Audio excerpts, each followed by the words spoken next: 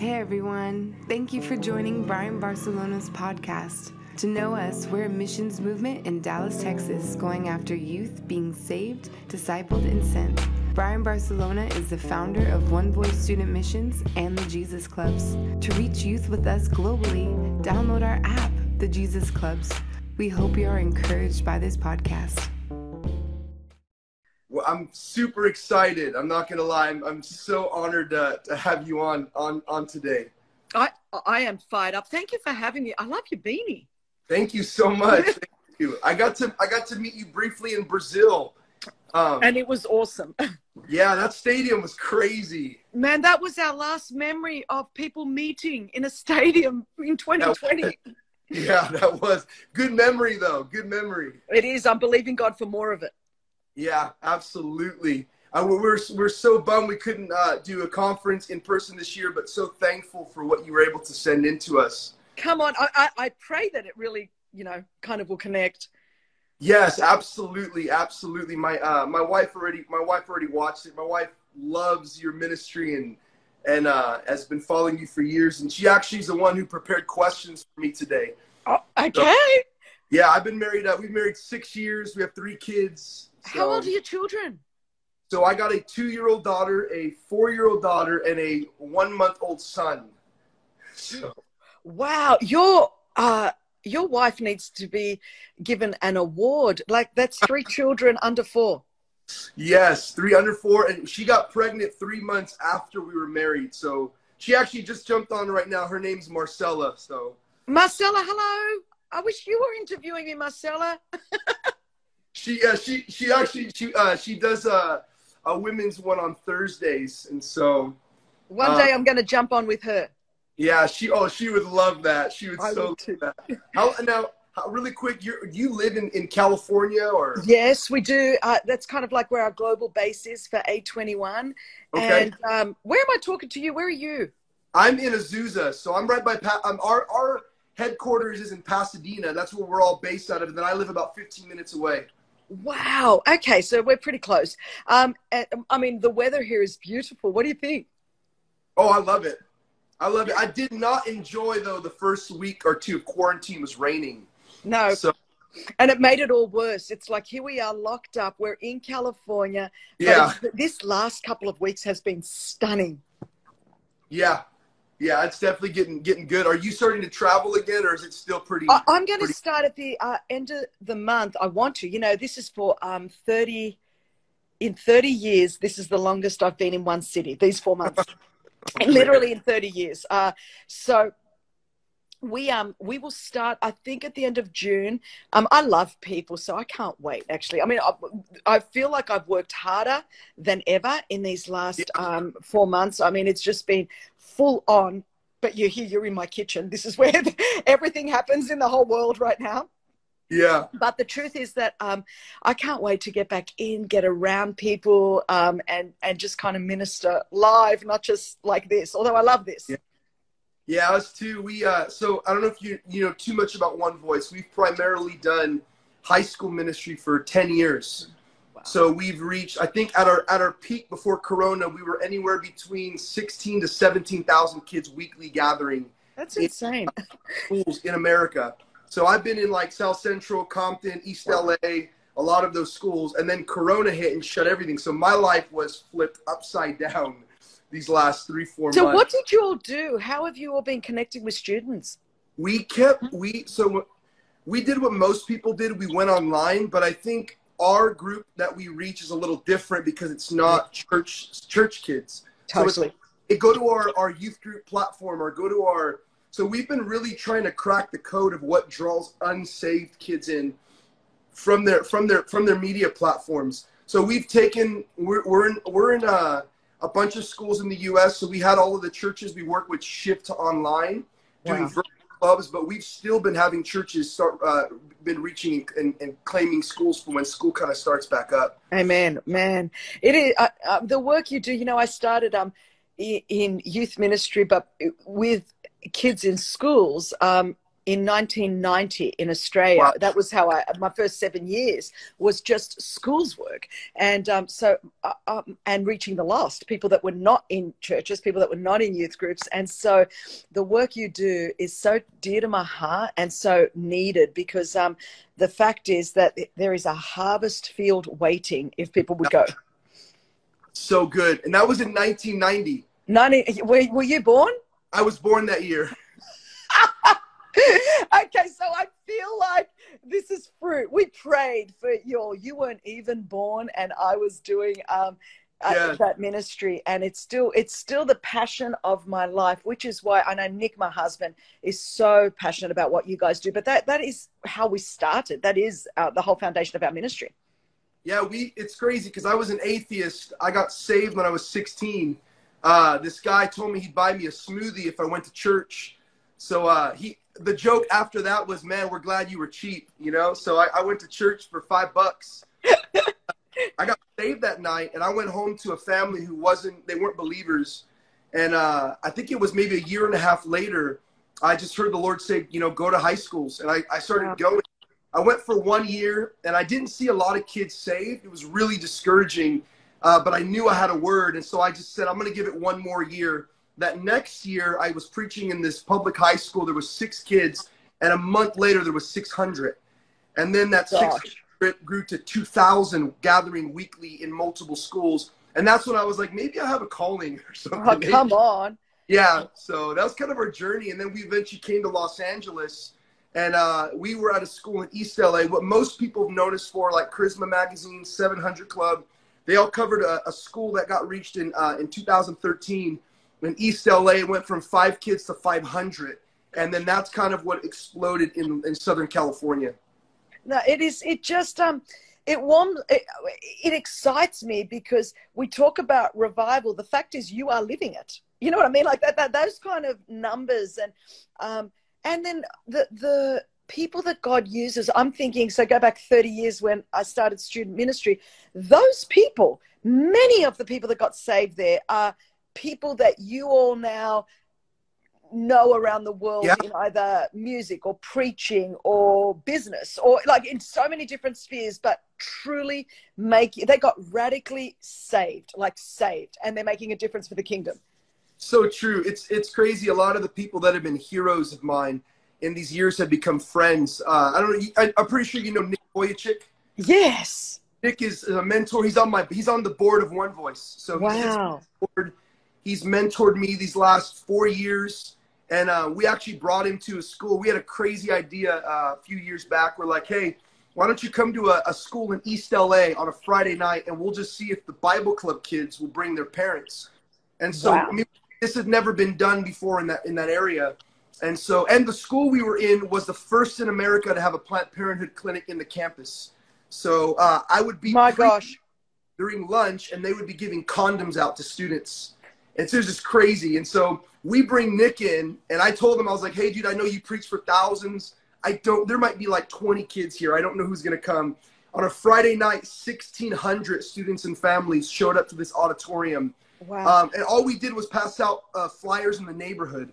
And all these families got saved. And we knew, like, man, like there's a massive mission field that's so untapped. And I joke around, I feel like it's the only mission field where kids they have to be there or their parents go to jail. You know, it's like they're forced in one location for 4 years. So it's astounding to me. And I love, how have you kept your passion this long? What was that? How have you kept your passion this long and so on fire? You know, I think for me, I've always stayed in schools. And so I never just went to a desk. I think being in schools, there's not one time I preach. I've been preaching for 11 years. And every time, I don't get nervous in conferences or even stadiums. I've spoken at the Sen. I'm speaking at all the future Sens. That doesn't scare me. What terrifies me is 200 kids in South Central I have 15 and a half minutes to let them know God loves them, God's real, or they're not coming back. And so I feel like when I started, I didn't have lights. I didn't have a fancy system. All I had was like a really loud voice, a beat up Bible, and I was just going in every week. And I think that's what's honestly has kept me even to this day, like I've been doing this since 2009. Long before One Voice was even incorporated, before we had staff. I moved to LA with $200 in my pocket. Had nothing. And I love these stories. I love it. I love it. And that keeps the fire going. I agree. I say that to people everywhere. They'll say, you know, how do you preach like you do? I go, oh man, an arena full of Christians is easy. I mean, I said, I did 7 years in schools where nobody has to listen to you. They will tell you what they think, and the words they use will not be in the Bible. And so it's either this thing is real or it's not. And so I would, you know, my heart would be that every wannabe preacher would spend several years communicating in schools before they. I think it would just keep everyone. It would keep you. Yeah, it's real. I think. I think one of the most profound stories. I was in Compton, so I got into a school on off of Piru Street. I'm pretty sure you've heard of the Bloods and Crips. Yes. So the Bloods originated on Piru Street, and I would preach on that street every week in the high school, Centennial. And so I'd go to Centennial High. It was a school of about 700 kids. And I remember begging the principal, like, give me the gym, because he only let me go to the classroom. I said, give me the gym. We have 100 kids in the classroom every week. And he says, Brian, I can't give you the gym. You're going to put gangbangers, drug dealers in one room. Like, that's not going to be good. I said, I promise nothing will happen. Give me a gym. After like 3-4 months, he gives us the gym, and 300 kids come every single week in this school. But in this city, what was so interesting was in the earlier meetings, this girl, when I was preaching, she raises her hand and she says, hey, yo, mister, are you coming back next week? And I said, yeah, I'll be back next week. And she goes, maybe if you come back next week, I'll start listening to you. And so I think just the consistency that these kids long for, that's what's missing. Because it's not, there's no green rooms in high schools. There's no reserved seating. Kids don't even know my name half the time, you know, but they come and they encounter God. 100%, 100%. And that is the gospel. That is Christianity. That is preaching.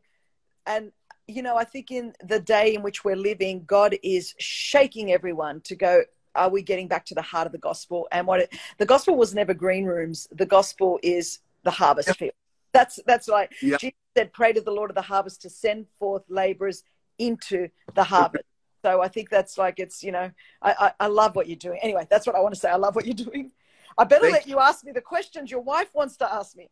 No, thank you so much. And honestly, again, we're so honored. We've watched you from afar for so many years, and I think there's few people that I'm so stoked to jump on with. And again, we're just honored as a ministry and our family. Again, just that you would even take time in your day to conversate with us. Thank you so much. That. Was there anything that you were going to ask me?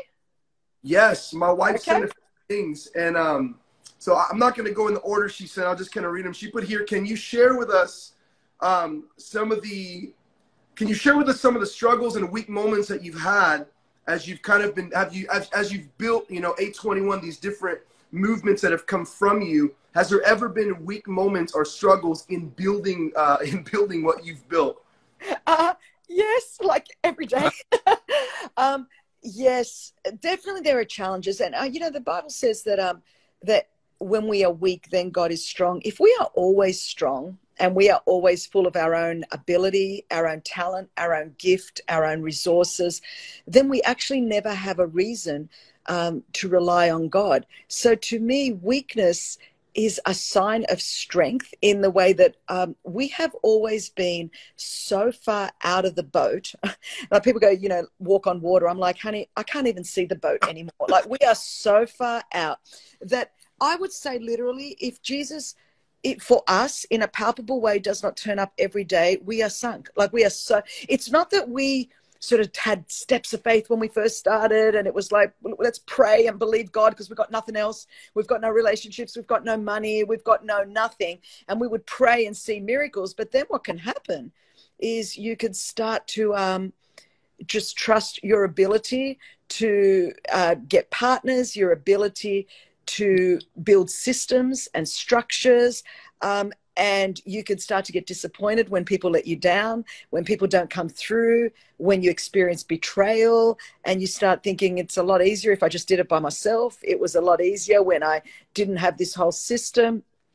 The fact is that your ability to say, okay, God, I need you, because there are daily disappointments. You face discouragement. You know, you have a great testimony, like, you know, say you just said about the school that, but, you know, there was months, if not years, of disappointments of not being given the gym until one day, finally, you get a gym. Like I say to people, I have a lot of suddenlies, and everyone reads my books and they love my sermons because I've got the suddenlies. But most of my suddenlies have taken 15 to 20 years. And Wow. so if you are not, you'll never get a suddenly if you're not going to stick around to have that. And normally our first suddenly is the one that we love. And then we want to build our whole life talking about that one suddenly 5 years ago, when God opened up that school, when I had that revival, when I spoke in that. And so your greatest danger to building what God has for you truly over the course of your life is early success. Paul says, this one thing I do, forgetting those things that lie behind. That's not just the bad things. It's like, of course, you know, my background, coming from a background of abuse and abandonment and adoption and marginalization, and just being the daughter of immigrants and growing up in a very poor community. But all of those things, it is one thing to go, yes, my history doesn't have to define my destiny. I've moved, you know, by the grace of God, with the strength of Jesus, I don't have to live as a victim of abuse, or I don't have to, yes, and that is very much a part of my story that I will always tell, because in every crowd, there are people that are broken, abused, have failed like I have made mistakes, and they need to know that Jesus has got a plan for you. But here is the deal, that it's not just those things we've got to forget, those things that lie behind. We also, when you start to build what God wants and you start to get on track with your destiny, you also have to leave behind yesterday's success, yesterday's structure. Imagine if I'm going to be 54 in a couple of months. So imagine if at 54, all I did was talked about Chris Caine's good old days, preaching here, preaching there. I mean, it would be, I would have no reason to depend on Jesus for what's still ahead. I mean, we've got more A21 offices to build. We've got more stadiums to fill with unsafe people. We've got more lost people to be found. We've got more traffickers to put in jail. We've got more women to empower. So I'm never really that focused on what has happened. I'm grateful and I give glory to God. But where I stay utterly dependent on God is when I'm aware on how much more. Like if people start saying to me, wow, Chris, you know, you got followers, I'll be very honest with you. I don't really spend my life focusing on how many are following me. What keeps me going and what keeps me utterly dependent on Jesus is I am conscious every day about how many are not following Jesus. So when I am aware every morning that there are 6 billion people on the earth today that are not following Jesus Christ, then I don't have that much time to think I'm all that because X amount of people follow me, or in the little Christian subculture, you know, a few people, whatever that might mean. The only way you will actually do what God has called you to do, because Paul didn't say run your race, and we've got a generation that lives their life on Instagram and social media. Here is the greatest gift that the Lord gave me is that I was saved before there was an internet. I was released into ministry before there was social media. So I never once, because it did not exist, I could not go online to have a look at what anyone else was doing.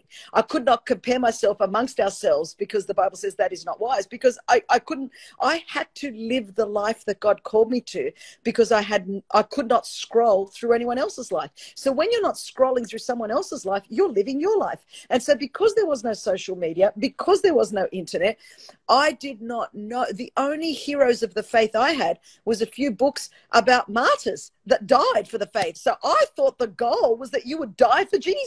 That I was going to be in the back of some Siberia, never renouncing Jesus Christ. And that was the highest. That's what I thought the goal was. I did not think the goal was followers. I didn't think the goal was like a filtered life.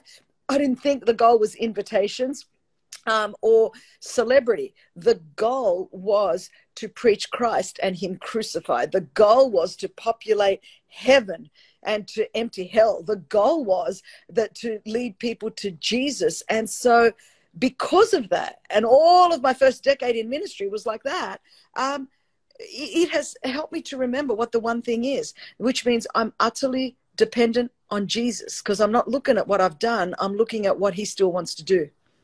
Man, that's so good. I feel like it's so true. Our generation has given up dying for following. Oh yeah, And literally.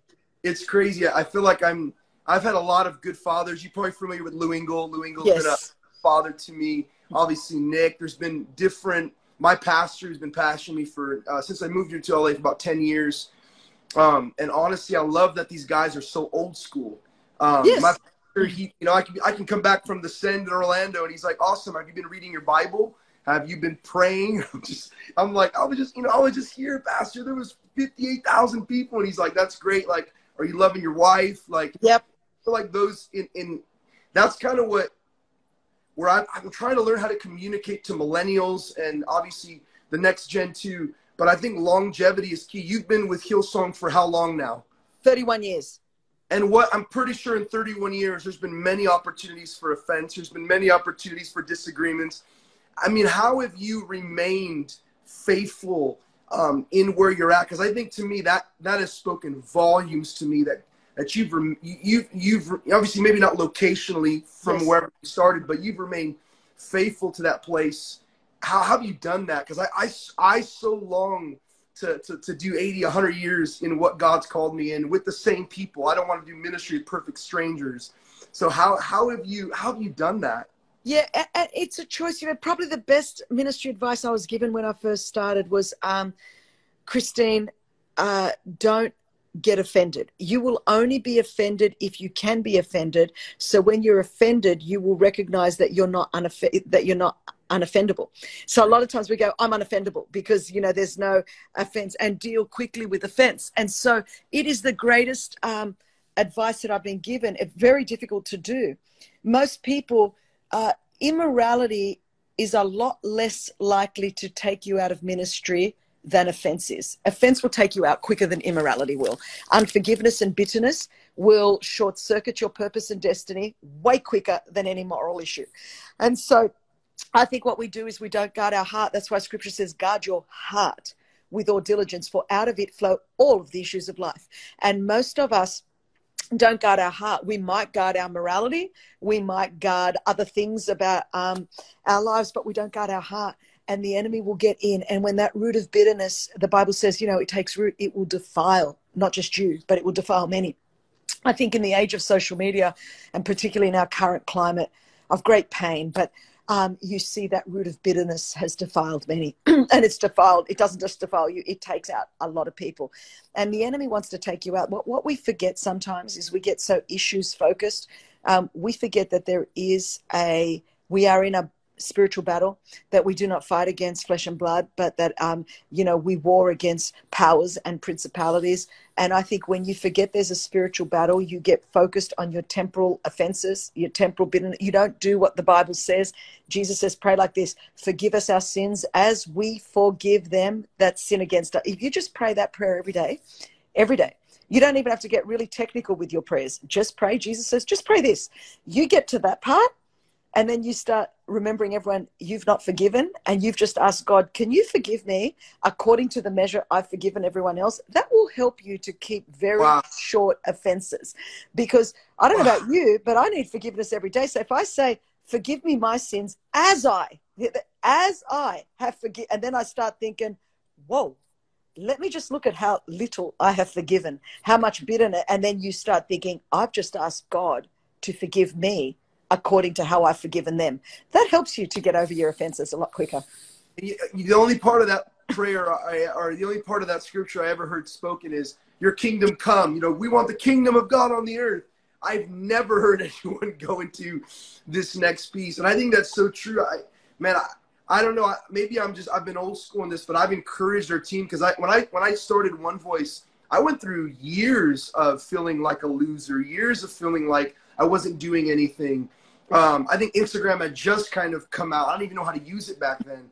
I had years of being broke and having no money. And my dad, who was very successful, not a believer, is like, get a real job, man. Like, you're some charity worker. And I'm like, no, like, God has a call on my life. I promise. I just don't get any money for it. And I went through that. And now that I sit on the other side of what I feel like has been breakthrough in those areas, my longing is for other young people that are coming up to get fathers and mothers. How important is it for fathering and mothering in our generation? And how important is it even for me? I'm 29, and I've kind of been convicted by this verse in Matthew. It's in the genealogy.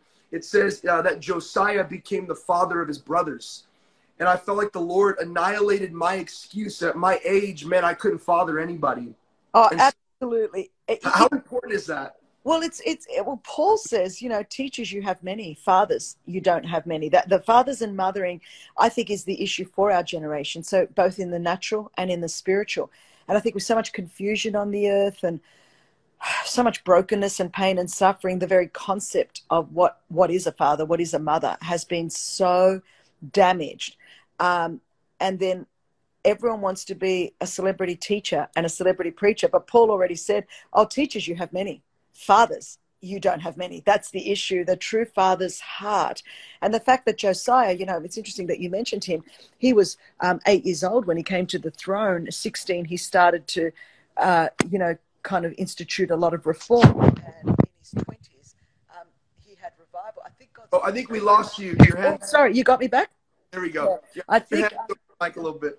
Yeah, you just kind of see him that at 16, Josiah puts reforms in. So he starts fathering. 8 years old, he takes the throne. 16, he's got reforms.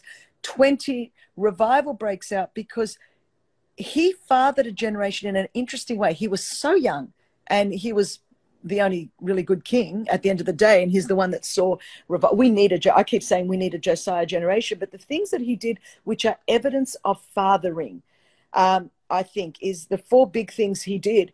Was the first thing, he tore down the idols of his generation. He tore down all the altars and the idols. A good father will do that. The problem with Eli, he was a great prophet, but not a good father, because he never confronted his sons. And because he didn't confront his sons about their idolatry and their immorality, even he ended up losing the anointing and going crazy. And what we're seeing is a lot of leaders and teachers that were once incredible prophets, but they refuse to confront their children, both in the faith and in the natural, and they're allowing ungodliness and unholiness to be excused as, I don't know, contemporary relevance and whatever. And so we are losing a generation of Elis that were great prophets, but they won't confront their children. And so then the Josiahs need to step up, and although they're of the same age, they're going to do what the prophets should have done, which is tear down the idols for each generation, dare to name them, dare to confront them, dare to tear them down. He also he rebuilt the house of God, the centrality of the house of God. He built the temple. And until we rebuild, instead of trying to keep tearing down the church, but rebuilding the centrality of the house of God. And then in that, the Bible says he uncovered the word of God. So in a generation that's trying to dilute the word of God, that's trying to undermine the authority of the word of God, we need fathers of your generation that are going to hold up the centrality of the word of God. And just because people might not like what's in it doesn't mean it's not true. Just because it convicts and confronts us and has many things in it that are countercultural doesn't mean it's not true. But we need a generation that will rediscover the truth of the word and boldly proclaim and declare and decree in love, with grace and mercy and compassion, the word of God. And then the Bible says that that Josiah restored worship. And so the centrality of Jesus as God, and worshiping him not just as a cool guy to follow, but as the King of Kings and the Lord of Lords, and reinstating the lordship of Christ, because you become what you worship. What you behold, you become. And we are beholding so many other things on social media, so many issues, so many other things that are good things, but we are making gods out of things that should never be gods. Jesus is Lord. So until we, you guys, and it's got to come from your generation, because some of my generation in Australia, we would use the phrase, has lost the plot, has just like, I don't know, in the name of relevance or in the fear of not wanting to offend a millennial generation, is more like an Eli, not willing to confront their sons and daughters in the natural and spiritual. So we need the Josiahs that are part of the generation that are saying, well, we're going to tear down the temples, we're going to rebuild the house, we are going to restore the centrality of the word, and we're going to restore worship to our generation. I think that's what a father really does. A father isn't just that I'm going to just listen to you and let you do whatever you want, or but a father, and God is our loving father, and Hebrews says a loving father corrects, a loving father chastises, and it's sort of like, we think if there is any correction, if there is any discipline, if there is any chastisement, we think that it is just wrong, or somehow you're not being a loving father. And I'm like, read the scripture. It's quite the antithesis. And of course, we're not talking about any form of abuse or misuse or any, that's a given, but I have to say it because someone might say something. So of course that's a given.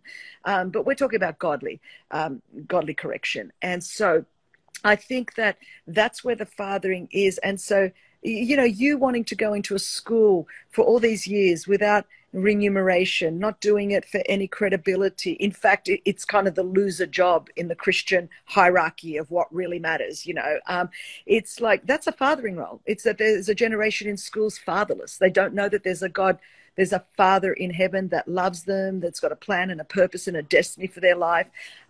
That's fathering, that's loving. And so when you've got a generation of young people that feel called but want to be celebrity preachers and not fathers, we've got a real problem at what kind of ministers we're producing to go into the world, because we're not actually producing ministers. A celebrity and a minister are not the same thing. And the fact is, we have confused gift with anointing. We think because people are gifted that they're called, or because they're gifted they're awesome. But a gift never changed anyone's life. A gift can entertain people, obviously. A gift can wow people. But it's only the anointing that breaks yokes and chains and bondages. And in our country and in our generation, we don't understand the difference between gift and anointing. So we wonder why people come to our meetings and they're bound and they're in chains and shackles, and they leave the meeting and they're still bound and in chains and shackles. But that's because they've been wowed by a gift, but they haven't encountered an anointing. But you'll never become anointed until you're willing to go into the dark room and be pressed and crushed and die to self and live in anonymity and obscurity and do the things no one else wants to do and be formed in the anonymous places. And because a generation is largely unwilling to do that, we want the spotlight of social media, and we want the invitations that we think really matter. So we are missing opportunity to do the work of God, which is what a true father would do, or a true mother would do.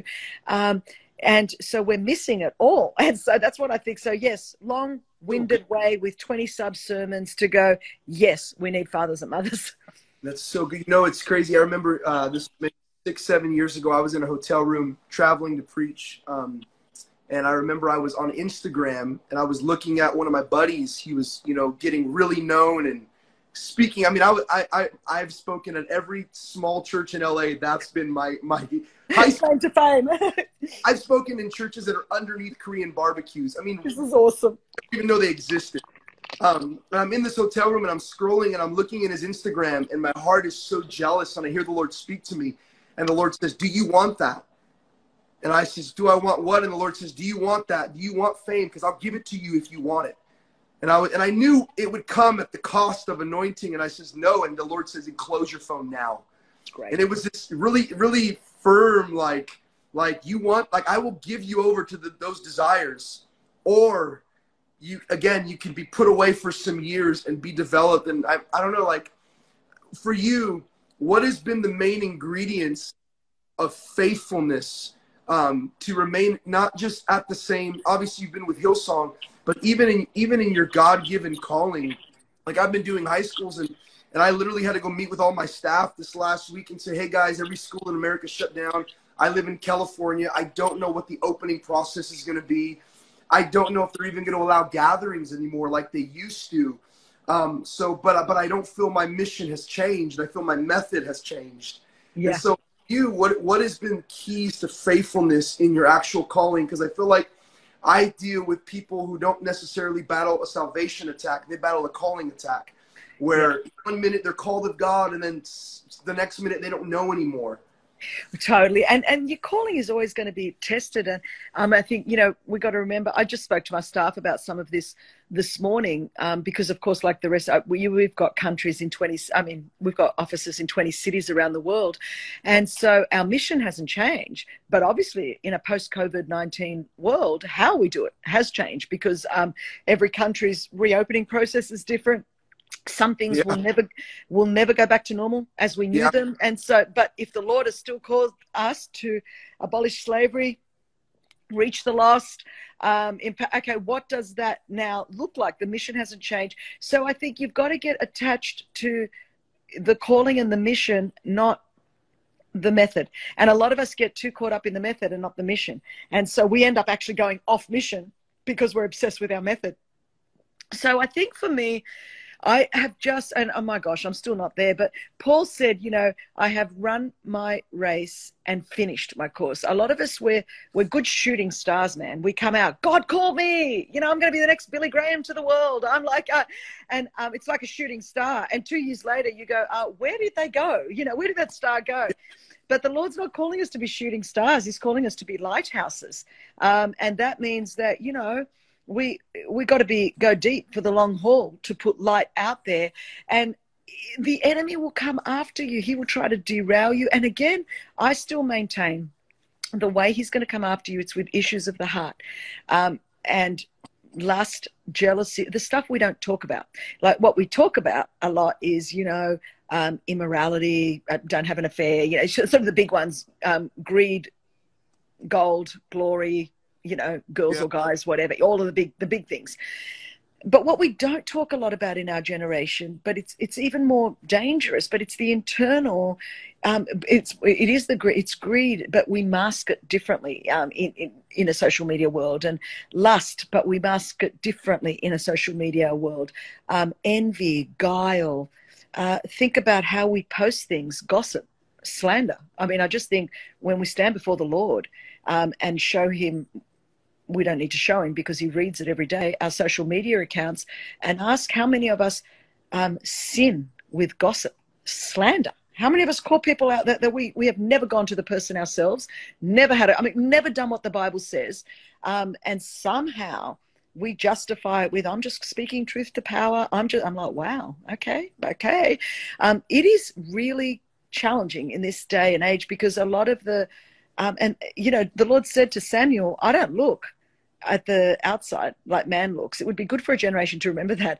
The Lord looks at the heart. The Lord said that to him. He goes, man, you're looking at Eliab and you think he's awesome because he's got a great Instagram account and he has filtered it wonderfully. But let me just tell you, Samuel, I'm not looking at Eliab's Instagram account.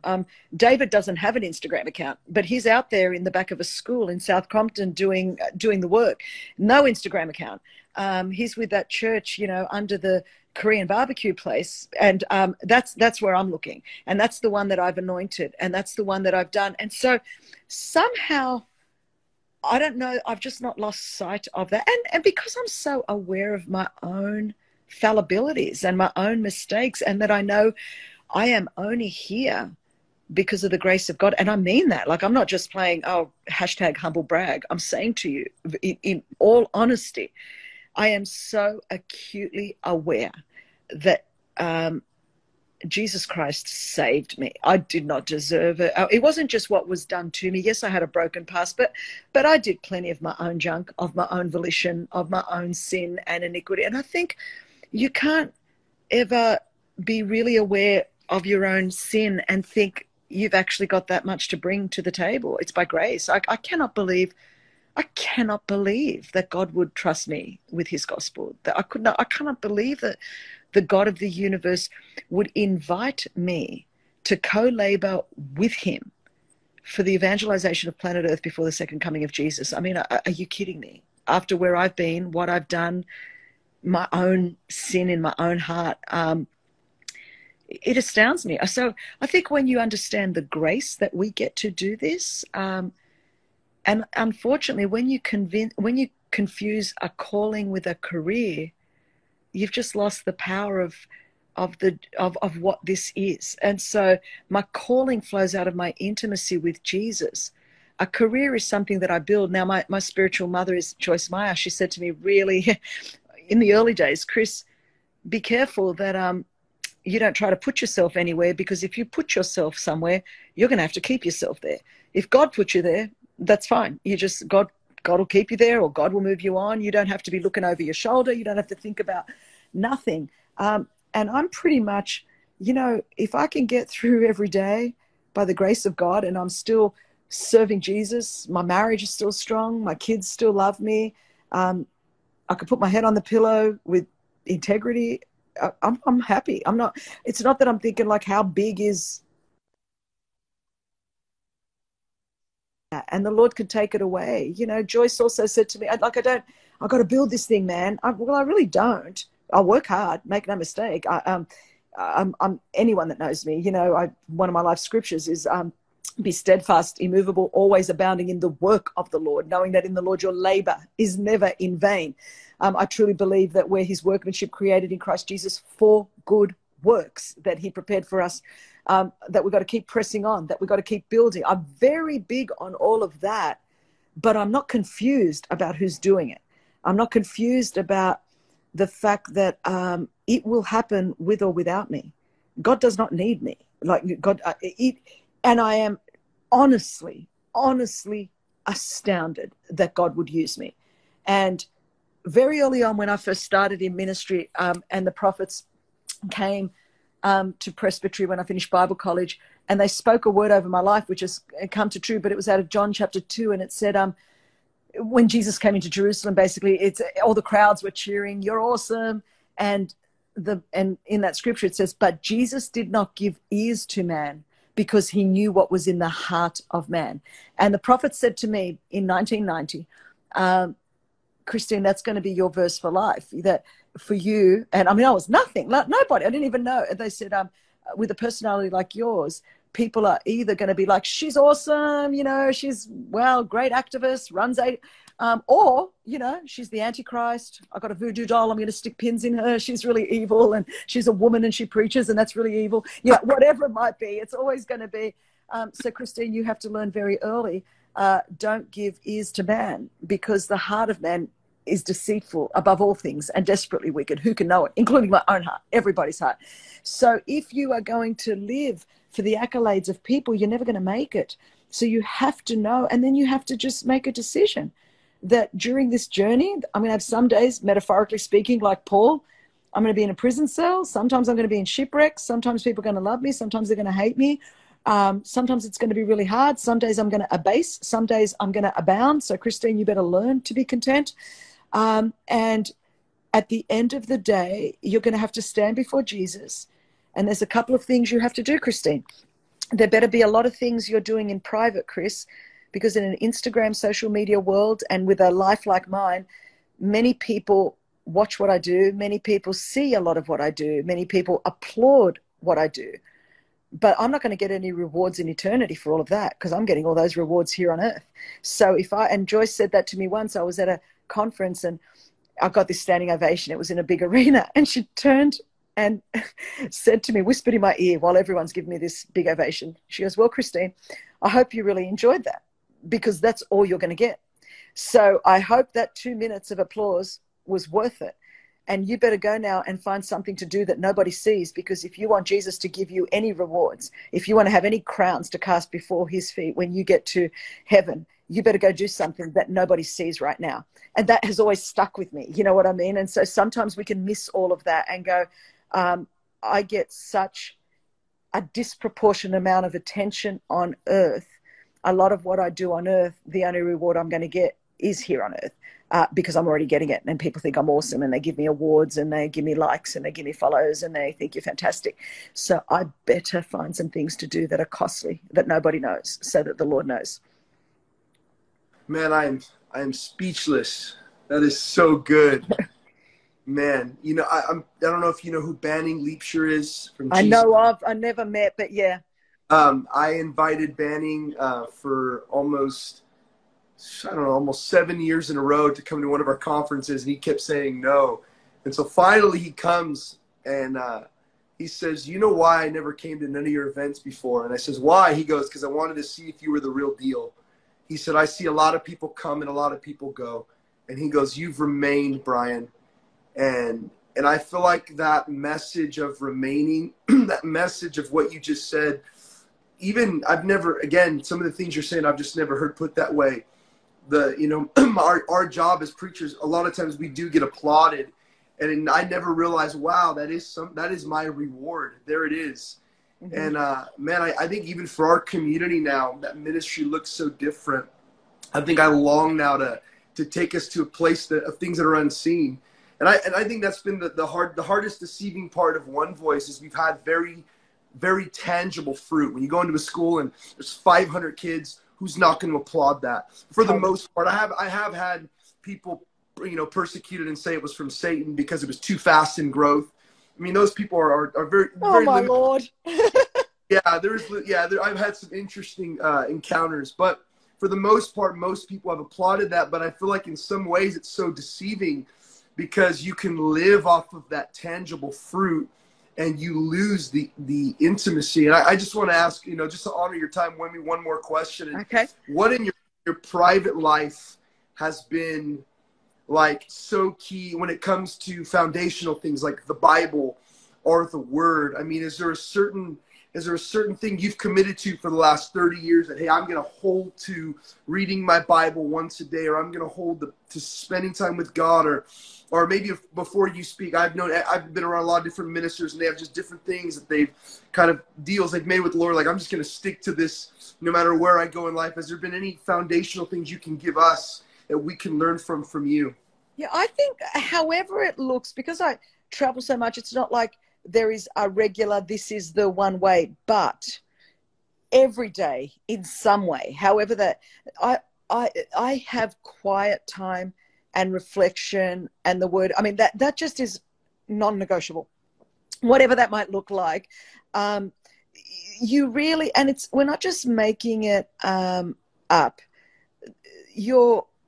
Your degree to truly be effective in ministry, it flows from your own personal relationship with Jesus. I mean, if you ever turn this book into just a textbook, or you got your top 5 sermons, man, and you know how to work a crowd, it's the beginning of the end. If that I'm not saying there's not times where we all just have to push through and you do it by faith. I'm not saying that. We all do that. But if it is becoming sustained, you're in dangerous territory, like truly. And so I'm very careful. I don't want to get kind of legalistic about this is what works. I've been married 25 years almost. It's not the same every time with me and my husband. The intimacy is different and it happens in different ways. And I like to think of it like that with the Lord. It's like, okay, it's but as long as it's happening, as long as we're together, as long as we're creating those moments. And once you kind of know there's just something not right, like I'm not locking in. I think when you no longer realize it's like a married couple. When you're sort of just sitting on the couch watching TV and you're just going through the routines, but you're not even realizing you're not intimate anymore in terms of your communication is what I'm talking about, or your connection. That is really dangerous. And I think for a lot of ministers, they got so many pressures and don't spend their time in the Word in a devotional way. I'm not just talking in an academic or getting ready for a sermon. I'm talking in a devotional way where the Lord could speak to us as his beloved, and where we remember we are beloved children of God before we're great ministers, that God loves us, that we are his kids, that we don't have to know it all, that we are, when you lose that place, man, I think it starts to really untangle. That's when you start getting controlling and, you're trying to, instead of just being, you start trying to do and do and do, and eventually you burn out. I always say it's not how much you do for the Lord that makes you burn out. It's what you stop doing. So it's when you stop paying attention to your spiritual disciplines, to your Bible, times of worship, just walks with the Lord, solitude with the Lord, however it works for you. But that place of intimate connection, when you stop doing that, you could still be having a quiet time every day, but just going through the motions, But once you've stopped truly finding that place of intimacy like you do in a marriage, then that is the beginning of the end. It's not like, man, that person burnt out because they were doing too much ministry and they were doing too many schools. And a lot of the times we do all of that to hide the fact that there's no intimacy. But, you know, when you wait upon the Lord and you have that intimacy, that's why people always say, how at 53, Chris, 54, are you doing so much? I don't feel like I am, because those that wait upon the Lord shall renew. There it is, their strength. It's supernatural. It's a divine exchange. So that comes out of that place of intimacy. Shall renew their strength. They will mount up on wings like eagles. And here is the deal. This is the promise of Scripture. I've been confessing this over my life for 30 years. They will run and not grow weary. They will walk and not faint. And so by God's grace, for 31 years, by his grace, I'm not saying it hasn't been hard. I haven't had challenges. I haven't had times I've wanted to just get out of here and just go, this is not worth it. All of those things. But over the course of 3 decades, I've run and not grown weary. I've walked and not fainted. By God's grace, that will continue. And I will, but the secret to that is not that I'm cool. The secret to that is that you wait upon the Lord. That's not a passive thing. That's not like a Zen Buddhist monk, you know, in some little monastery umming my way.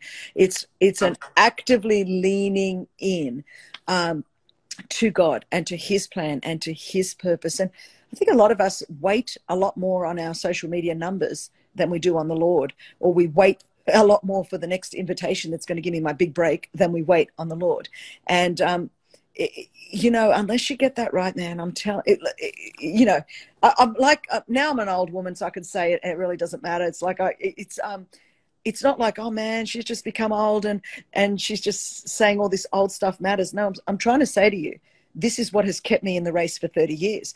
And at least at this point, I haven't slowed down much. A21's growing bigger than ever. Propel Women's growing bigger than ever. Equip and Empower's reaching more people than ever. So maybe it's different if I was 90 and on the decline, you'd probably go, okay, she's just trying to. I'd be saying, you know what? Pretty much I'm in my mid-50s and still producing. So I would possibly listen to what I'm saying. That's what I'm trying to say. Absolutely. Christine, thank you so much. I really pray I get to meet you in person again with my wife. Yes. All of us together when everything kind of... We're in the same city. We should do dinner. We would love that. I'm just bragging on my wife. They can cook some bomb Mexican food. My wife's from Salvador.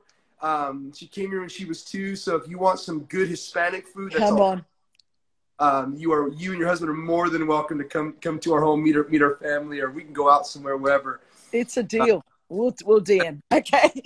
Yes. Thank you so much. Would you mind just Brian, praying? Thank you. Yes, I've loved being with you all. Okay.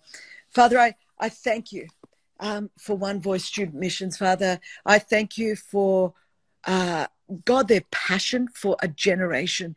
Lord, your mandate to us was to go into all the world and make disciples, not just stay inside the church and entertain one another. So I thank you, Lord, that this ministry has taken to heart what makes your heart beat. And Father, when our heart beats for what your heart beats for, Lord, you breathe on that. So Father, I pray that even during this season where, although we are surprised by what's happened with COVID, you're not. So Father, you know the way forward. I pray for Brian and the whole leadership team that you would give them divine strategies, opportunities, Father, for ways forward into schools.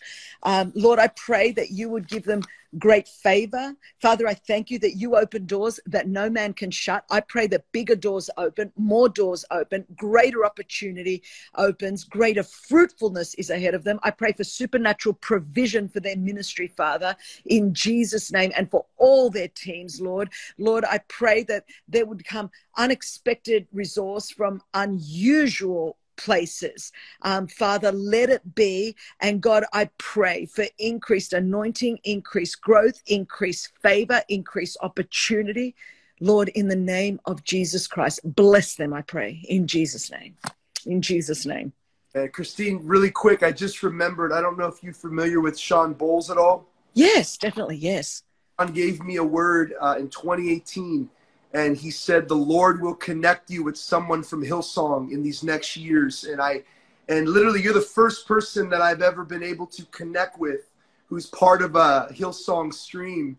What? And you were praying, I just remembered his word. And he talked about how Hillsong would be catalytic to reaching high schools in America.